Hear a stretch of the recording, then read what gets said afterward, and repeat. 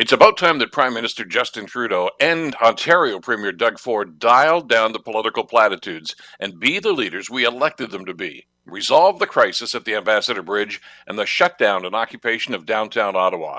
Now, both leaders have expressed outrage and concern for the massive economic consequences of these actions, but we don't need them to tell us that. We see the closed downtown businesses and the stoppage of our already crippled supply chain. What we want to know is, what are you going to do about it?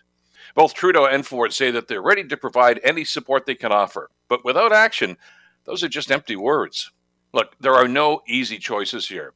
Giving in to the protesters' manifesto essentially means that we're letting an unruly mob dictate policy. And on that note, how do you negotiate with a group whose stated intention is to remove a democratically elected government?